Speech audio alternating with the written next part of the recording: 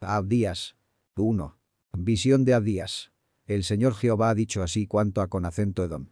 Oído hemos el pregón de Jehová, y mensajero es enviado a con acento las gentes.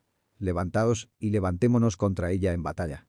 He aquí, pequeño te he hecho entre las gentes, abatido eres tú en gran manera. La soberbia de tu corazón te ha engañado, tú que moras en las hendiduras de las peñas, en tu altísima morada, que dices en tu corazón. ¿Quién me derribará con acento tierra?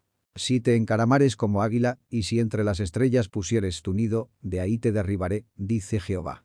Si ladrones vinieran a con acento ti, o con acento robadores de noche, ¿cómo has sido destruido? ¿No hurtarán lo que les bastase? Pues si entraran a con acento ti vendimiadores, aun dejaran algún rebusco. ¿Cómo fueron escudriñadas las cosas de Esaú? Sus cosas escondidas fueron buscadas. Hasta el término te hicieron llegar todos tus aliados. Te han engañado tus pacíficos, prevalecieron contra ti. Los que comían tu pan, pusieron el lazo debajo de ti. No hay en él entendimiento. No haré que perezcan en aquel día, dice Jehová, los sabios de Edom, y la prudencia del monte de Esaú.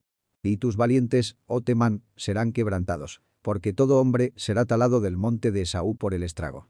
Por la injuria de tu hermano Jacob te cubrirá vergüenza, y serás talado para siempre.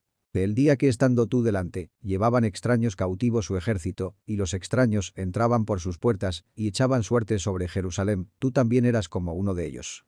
Pues no debiste tú estar mirando en el día de tu hermano, el día en que fue extrañado.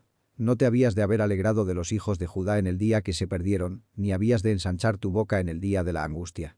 No habías de haber entrado por la puerta de mi pueblo en el día de su quebrantamiento. No habías tú de haber mirado su mal el día de su quebranto, ni haber echado mano a con acento sus bienes el día de su calamidad.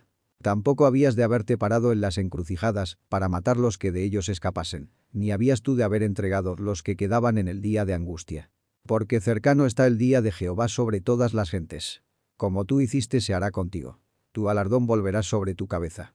De la manera que vosotros bebisteis en mi santo monte, beberán todas las gentes de continuo, beberán, y engullirán, y serán como si no hubieran sido.